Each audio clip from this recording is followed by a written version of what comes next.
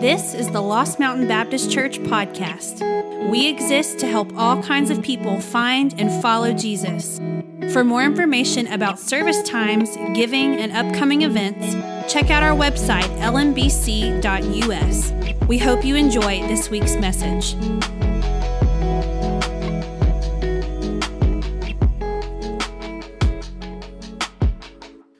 Well, good morning. It's so good to see you guys here this morning.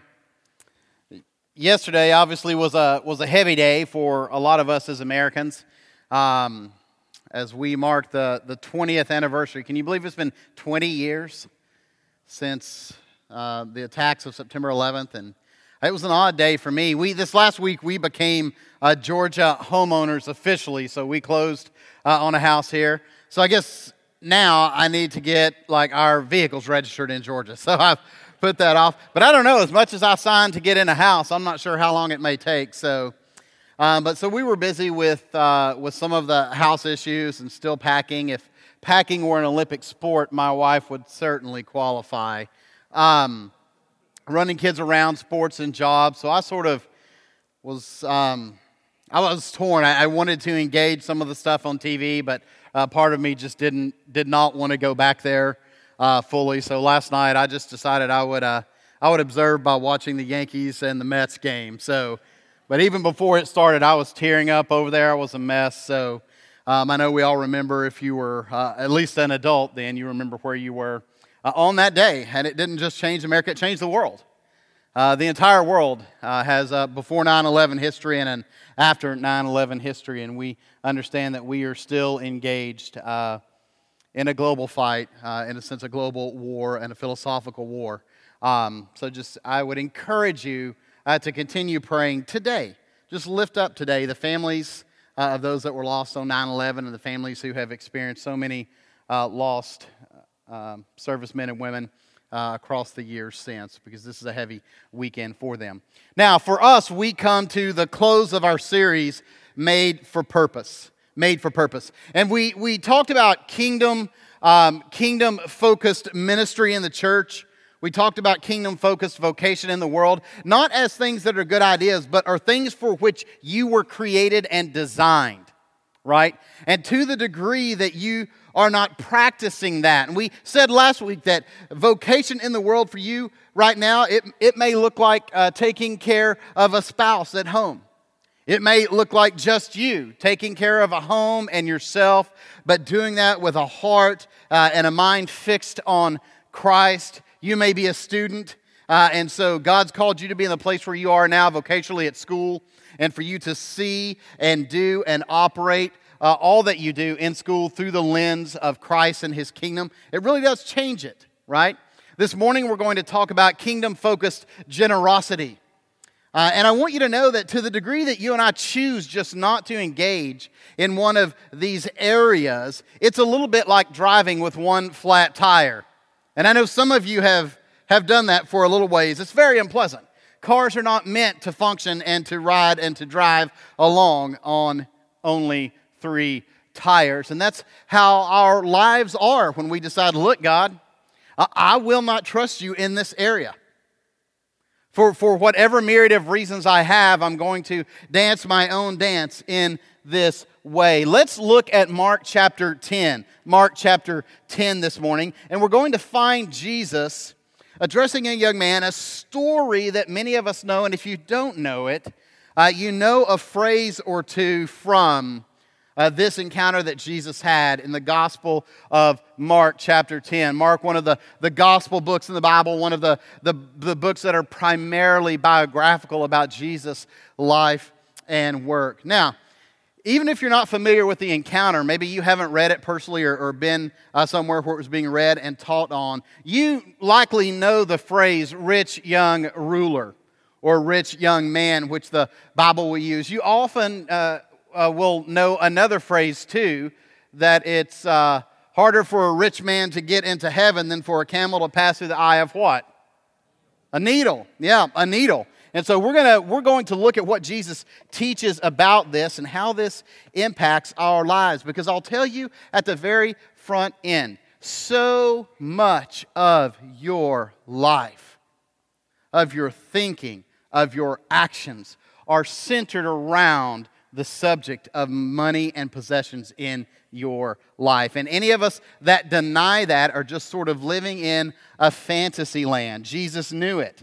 Jesus knew it, and so he addressed it often. Let's look at Mark chapter 10. I'm going to read 17 through 27. That's the encounter between Jesus and a rich young man, and then Jesus addressed to his disciples, and then come back, and we're going to work our way through it, and I'll leave you with a couple of challenges this morning. Let's go look at Mark chapter 10, verse 17. As Jesus started on his way, a man ran up to him and fell on his knees before him. "Good teacher," he asked, "what must I do to inherit eternal life?" "Why do you call me good?" Jesus answered, "No one is good except God alone.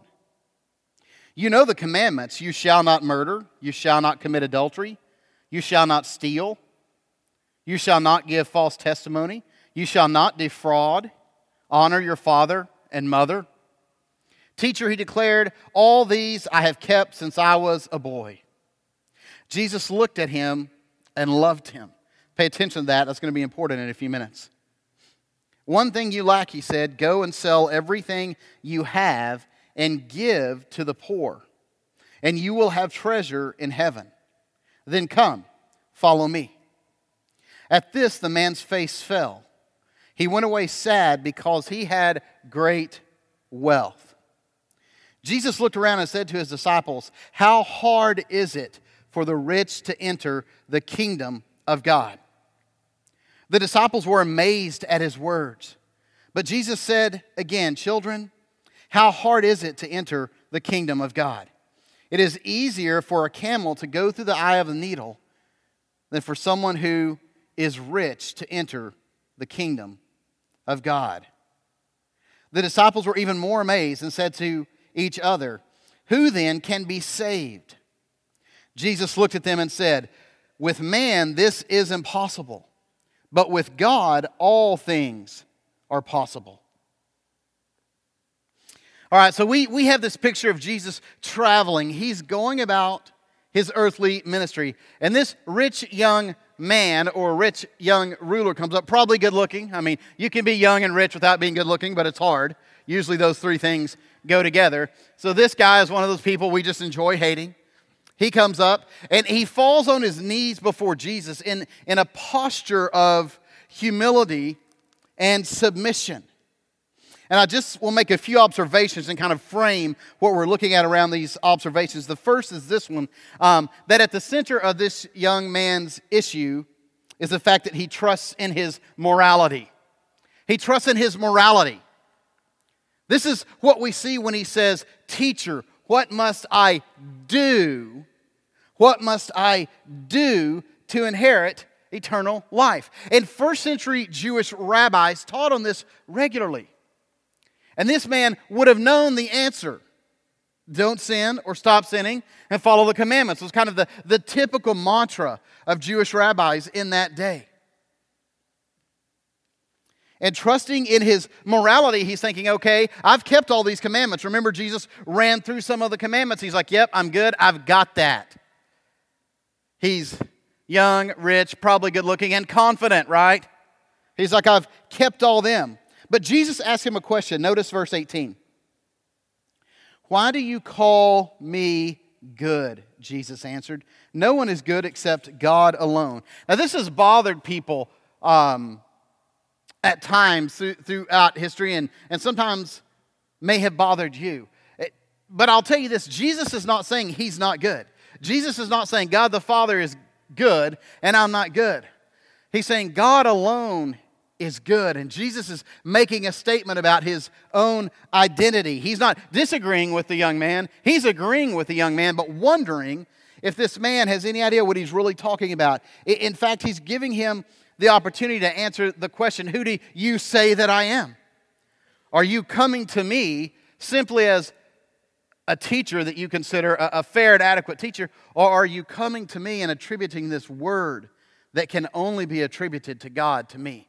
Because you know who I am. And he's challenging him a little bit as he comes to him with this trust in his own morality. What can I do? Basically, what can I do to be made right with God? He's asking a religious question because this is what religion teaches. This is what you must do to be right before God. This is what you must do to work your way to God. But the gospel is this whole other thing. The gospel says this is what God in His grace and mercy and love has done to work His way to you. This is what God in His generosity has done for you. Religion is a list of what you must do. The gospel is an announcement, a declaration of what God has done in human history for the salvation of all who will believe and the redemption and restoration of His broken creation. This man is coming to Jesus, the center of the gospel, the good news of God. And he's asking him a religious question. What do I have to do?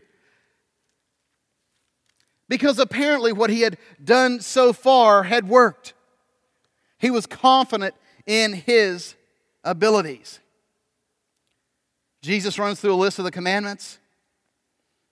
And the man says, "Teacher," he declared, "all these I have kept since I was a boy." Now, here's a real important thing just to notice. There is typically an attitude. There's one among the poor and there's one among the rich. Typically among the rich, now this is not everyone who's rich and this is not everyone who's poor, right? But these are categorical ways of thinking. Typically, the rich will inevitably begin to think, those who are financially well off, if poorer people just worked harder and made better decisions, they too could be rich. It's a matter of work ethic or wisdom on their part. And poor people will typically think they couldn't be rich if they hadn't trampled on people and operated unjustly throughout their lifetime, taking advantage of the poor. And part of what we see here is that's not true in this young man's case. Jesus doesn't rebut his acceptance of the fact that he hasn't defrauded anybody, he hasn't stolen, he's not been improper with his money. That's not his issue here. Now, I know what some of you are thinking. It's okay that all this pressure's on the rich because I'm not rich. All right? Most of us in here are like, that's right, it's going to be a quick one and we'll be out to lunch. Because we're not rich. So it's okay that it's harder for a rich person to get in the kingdom of God than for a camel to pass through the eye of a needle. Makes no matter to me. All right? Because I'm rolling pennies for gas money broke. But is it possible that we're rich and we don't know it? And I mean that monetarily. I'm not talking sort of in love or whatever. Is it possible that we're rich and we don't know it? Part of the beauty of the Google age, and there's a lot that's not beautiful about it, but part of what is you can find out almost anything. So I want to throw out some numbers to you really quickly. I'll start with one that for some of you it may be small ball. For many of us it will be pretty high. But imagine you have a combined household income if you're married. So you and your spouse. Maybe it's just you and this is you, but your total household income is $150,000. $150,000. Did you know that puts you in the top 1% of the world's population? The top 1%. You're one of those nasty, evil people. 1%ers. The top 1% of the world's population. If you bring home before taxes $150,000 in your home. But so I thought, well, what if we cut that in half? $75,000. $75,000 in combined household income puts you in the top 2%. Top 2% of the world's population. So what if we cut that in half? Half of $75,000 is what? $37,500? You're still in the top 8% of the world's population. 92% of people are poorer than you. And if you own one car, just one, you're in the top 4% of the world's population. Now, can I tell you, this matters because God loves the world, right? God is not Eurocentric. He's not North American-centric. The entire world belongs to God. Could it be that we're rich and we just don't know it, right? I mean, how many, you don't have to raise your hands on this, how many of us in here own more than one TV, more than one computer, more than one refrigerator, more than one home? Could it be that you actually are rich and you just don't know it? You're not aware? You know, there are places in the world where, most places in the world, in fact, where water is a really, really serious commodity. The ability to get fresh water to drink and to use is really, really difficult. But we don't have this here in Georgia because you just don't need it enough. God provides the sprinklers in Georgia in most places. But where we moved from in San Antonio, almost every, at least middle-class house or beyond, had a little box in the garage. And that little box in the garage could be tweaked so that these things shot out of the ground at certain times during the week and sprayed water all over your grass just to keep it green.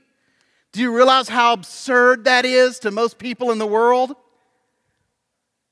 That we have the ability to automatically have fresh water pop up out the ground and water our grass whenever we want, just so it looks the way we want it to look? Could it be that you're rich and you just don't know it?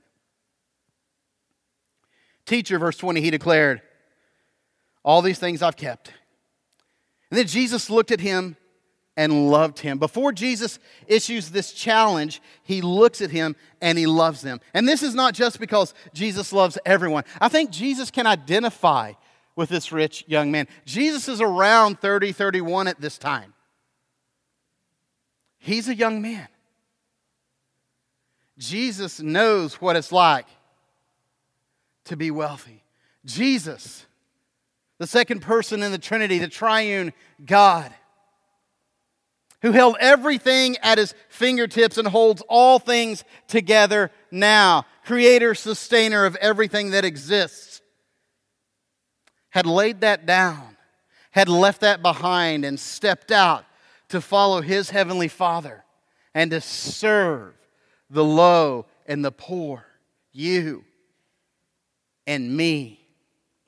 Andrew Walls, who is, he's passed away now, but he was a really sharp professor at Princeton and a devout follower of Jesus. His studies focused on the history of global Christianity. And he did an interview some years back where he was asked somehow about the movement of the center of Christianity. How most world religions are centered today right where they were centered when they were founded, right? So Islam started in Arabia. It's still centered. The center of it is still in Arabia. Hinduism, Buddhism started in the East. They are still centered in the East. But that's not true of Christianity. Christianity starts in the ancient Near East, in Jerusalem, and in that area. And it begins to spread from there, and it's centered there for hundreds of years, and the center of it begins to spread as the barbaric, unwashed Northern Europeans, Western Europeans, begin to convert in droves. And the center of Christianity begins shifting. And it shifts and stays for about 1,000 years in Europe and later in North America. And now it's shifting and almost completely shifted again. The center has moved out of Europe, out of North America, and gone into Africa, Asia, and Latin America. By 2030, that shift will be complete, and the center of Christianity will be entirely in Latin America, Africa, and Asia. It's amazing. In 1900, the continent of Africa had around 1% of its population as confessing Christians. Today it has over 50% of the population of the continent of Africa. And when asked about that and why that is, Andrew Hall said, because at the heart of the gospel, the center of Christianity is the cross. And he said this, he said that the cross is all about giving up power and pouring out resources and serving. And so when the church and when the center of Christianity finds itself in a place where it has influence and power and affluence, the dangerous, powerful, revolutionary message of sin and forgiveness and atonement and restoration gets tamed. It loses its power. It gets institutionalized and calmed. It becomes respectable and appropriate. And the message moves on. We know that within the next 10 years, there will be far, far, far more missionaries sent from the margins, what we would consider the margins, from developing countries to the rich and affluent and influential West. Western Europe and North America, then Europe and North America are sending combined anywhere else. This is the nature of the gospel. Jesus poured himself out in love for you and for me. And he relates to this young man who has all that he could want, ask, or imagine at his fingertips. And now he's confronted with God. We saw early on that he trusts in his morality, but I want to tell you also that he trusts in his money. He trusts in his money. Jesus gives him this challenge to sell it all and give it away and follow him. And verse 22 says, at this challenge, the man's face fell. He went away sad. And sad is not a strong enough word. This word here is kin to Jesus' suffering in the Garden of Gethsemane. The man is downcast. He's distraught because he had great wealth. Now let me say this real quickly. God doesn't have a problem with wealth. God has a problem with idolatry. This is the real challenge of money and material possessions. It's not the money or the material possessions themselves. They're amoral. You can do great things with them, or you can do bad things with them. But Jesus is teaching a truth here that you can't water down. That the vast majority of the time, great wealth holds its owner. Its owner doesn't hold it. Great wealth clouds the heart and the minds of human beings. And they can't see God, and they don't sense a need for the gospel apart from the powerful working of God in their lives. God doesn't have a problem with wealth. He has a problem with idolatry. This man's money wasn't just money. It was what it represented to him. That's what this word that we just kind of translate sad here means. He's sad. He is distraught. He's dismayed because his money represents so more than just money. When money is just money, it doesn't matter how much of it you have. But rarely is money just money. This is such a big deal to Jesus because most often it's not that we have a wealth problem, we have a trust problem. We have a trust problem. You guys have heard me read this before, but I'll tell you why. And I know maybe this is your first time joining us here. Maybe it's your first time in a while, or maybe you're newer and you're like, you know, every time I come to church, they're talking about money. I would just say to you, welcome. I'm so glad you're here. We don't talk about it near as much as Jesus did. Roughly 30% of his entire ministry was spent talking about money and material possessions. It's a big, big deal. Let me tell you why Jesus cares so much about it. Matthew chapter 6:24. Jesus tells us that no one can serve two masters, right? Nobody can serve two masters. He says, either you will hate the one and love the other, or you'll be devoted to one and despise the other. You cannot serve both God and money. This is powerful. And I've said this before. You would think, you would expect Jesus to say, you cannot serve both God and Satan, or good and evil, but he doesn't. He says you cannot serve both God and money. And Jesus says this because God has no greater competition for the trust and affection of your heart than money? None. And not money itself, but all that money promises.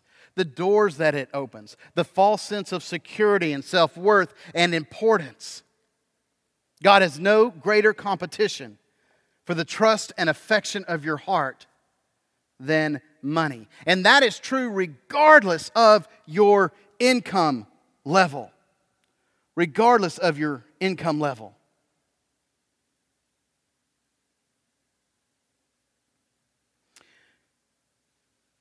Jesus issues this challenge to him to go and to give away and sell everything that he has.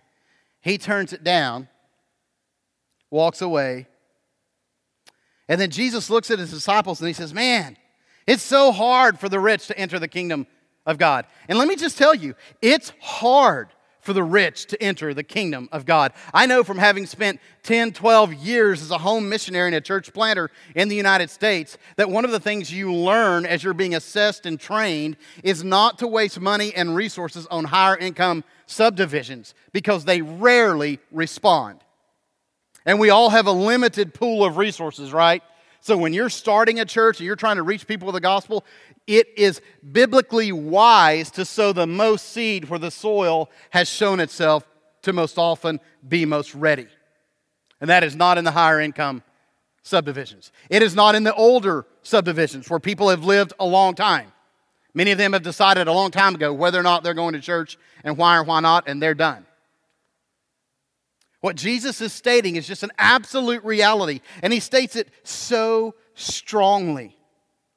So strongly. His disciples were amazed. Here's why his disciples were amazed. Because they still had what we would call today a prosperity theology. They're like, here's this rich young man. He's clearly rich because he's done the right things and God has blessed him.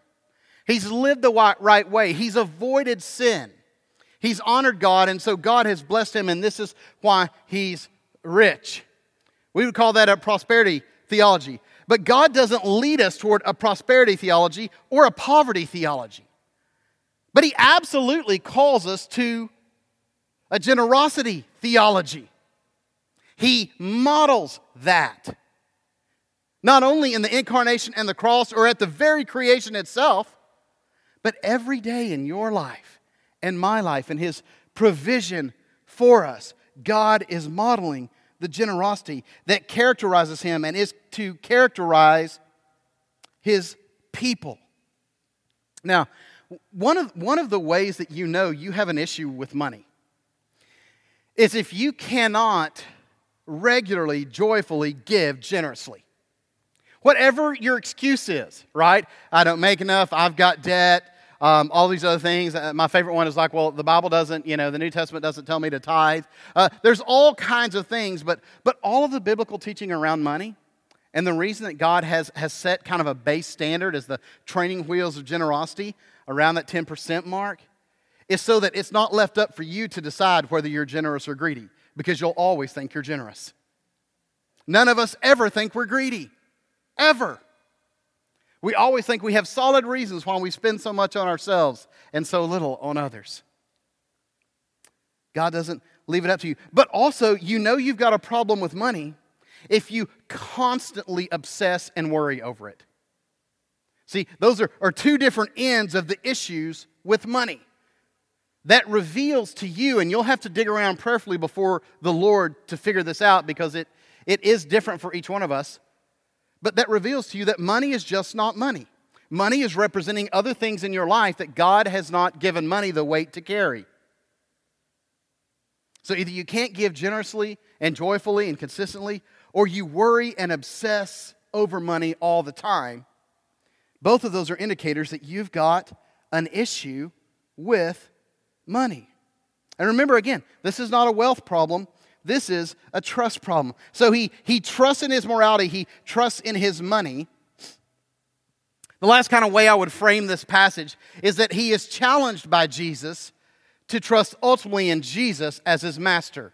Not as morality, not as money, but Jesus as his master. This is the challenge that Jesus gives. And Jesus is not teaching all of us to sell all of our things and to give all of our money to the poor. Right? Some people got to pay for things. That's just how it is.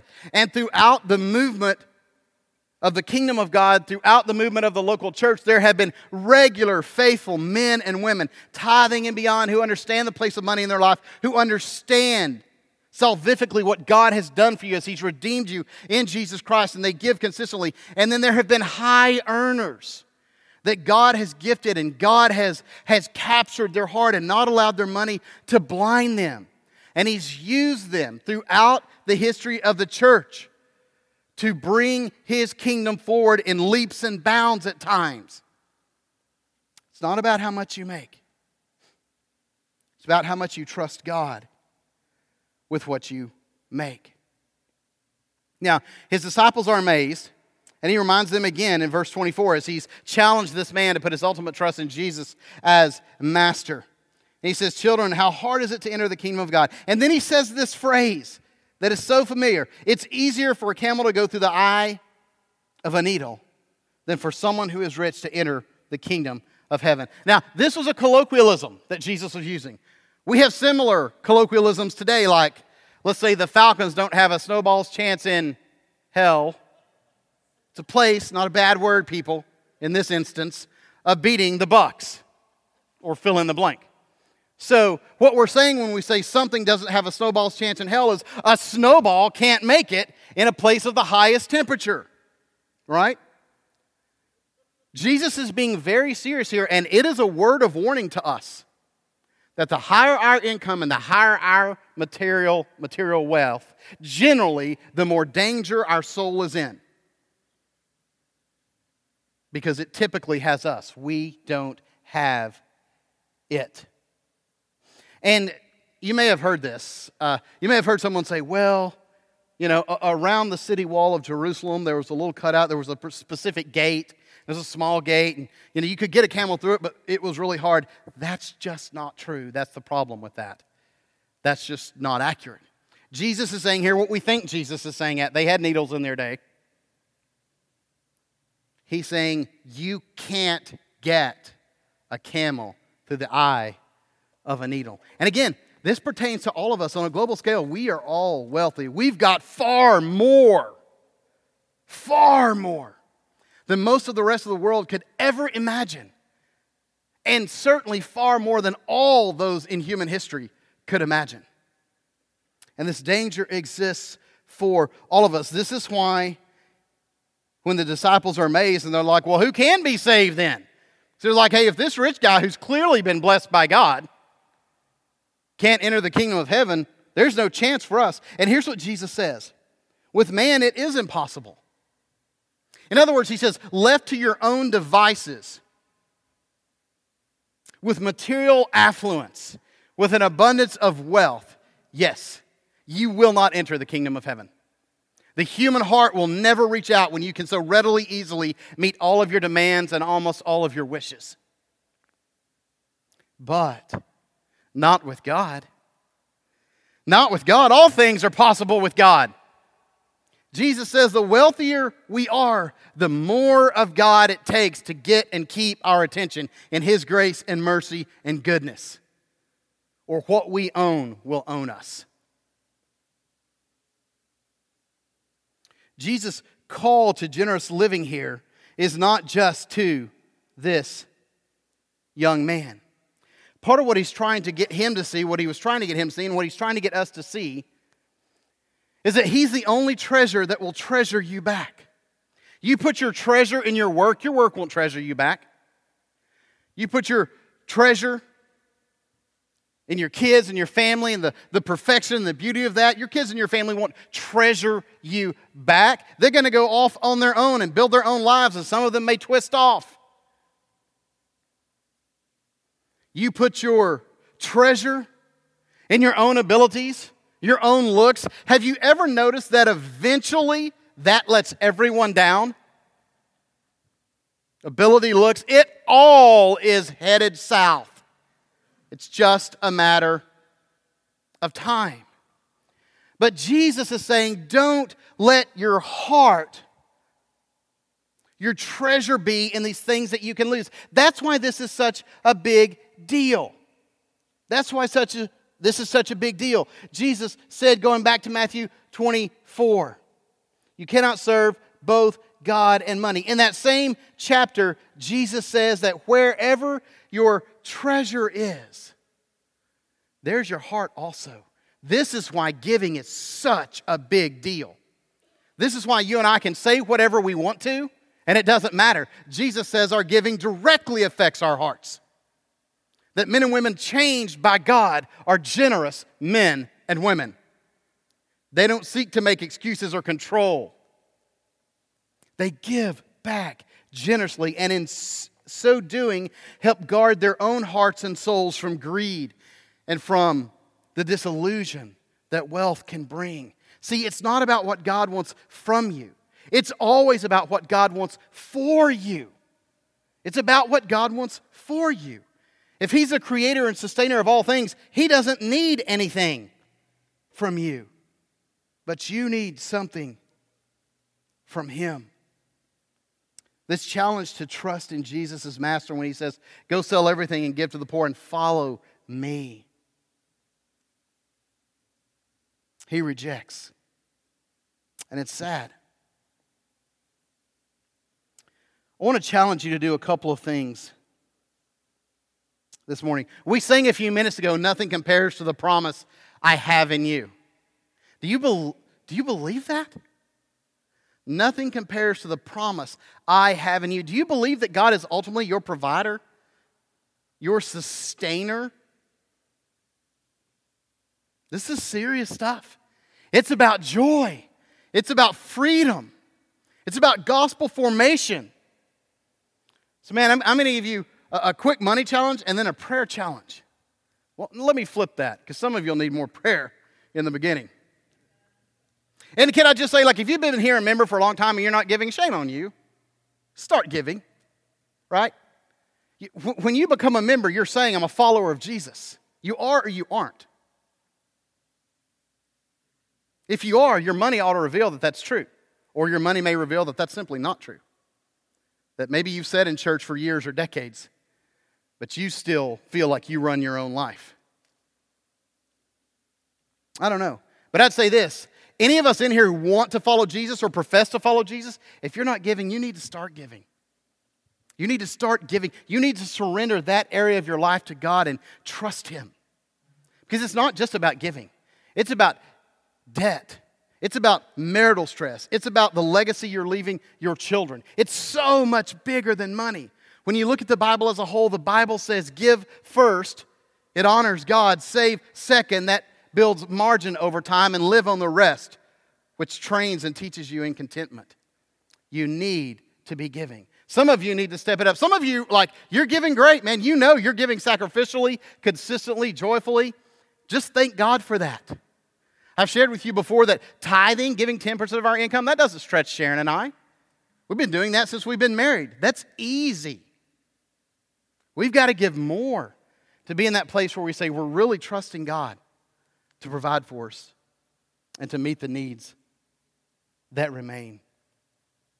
Second thing, and this I would challenge all of us with, is to pray a simple prayer we're going to put up on the screen.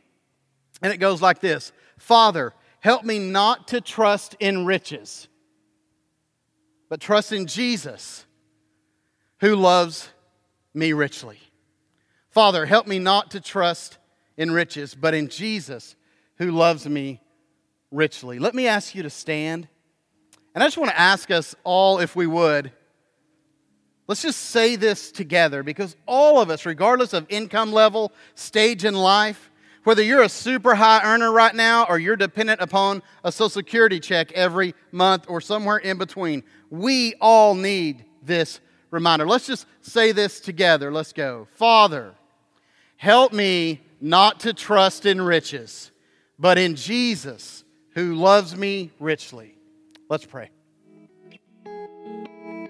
Thanks so much for joining us online at the Lost Mountain Baptist Church podcast. For more information about service times, giving, and upcoming events, check out our website, lmbc.us.